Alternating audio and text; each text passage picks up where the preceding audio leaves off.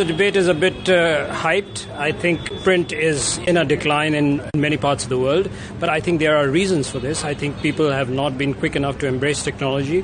I think print hasn't been able to take on some of the challenges in some parts of the world, but there are models which are success stories. Look at New York Times, look at Washington Post. In India, I think you need to look at what Hindustan Times is doing.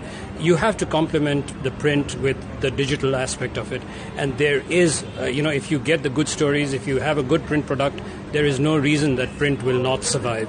So you're saying complement print with the digital and the new technology frontier, but doesn't that also make it easy for a consumer to go, well, I'll just get it online, I don't need to buy the publication?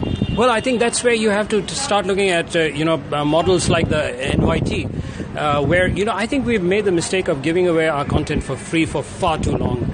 News, just like anything else, is something that, people have always paid for it. I mean, you always bought a newspaper.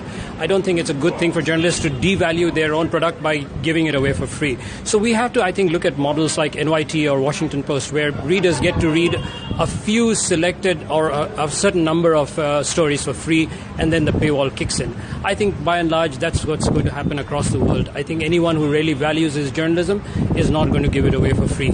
But if you look at technological journalism, whether it's social media or whether it's an online publication, it's very quick. And the criticism there is that it's hard to verify facts, or these quick, immediate, real-time sources can't fully be verified.